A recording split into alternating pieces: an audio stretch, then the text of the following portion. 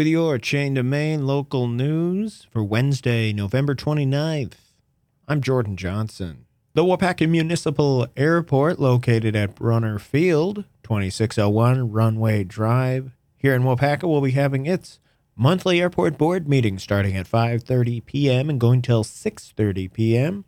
There's a few things on the agenda today, including a review of the manager's report, hangar report, and traffic count report, along with a discussion on fuel providers. The public is always welcome to attend this meeting or any city meeting.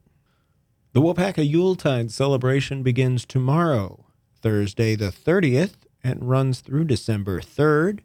Tomorrow's schedule of events includes the Christmas parade on Main Street starting at 6 p.m., followed by the tree lighting and sing-along at the Danes Hall Plaza at 6:45. For a full event detail, you can visit WaupacaChainofLakes.com, or you can check out the Yuletide Celebrations Facebook page.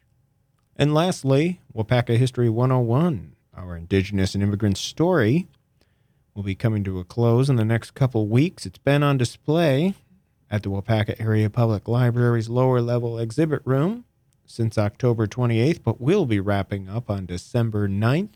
If you come down, you can learn all about Waupaca's earliest inhabitants, historic and current-day immigrants, along with seeing some great donated items from community members and Wisconsin universities. If you'd like more info on the event, well, you can check out wapacalibrary.org/events. That's your local news update.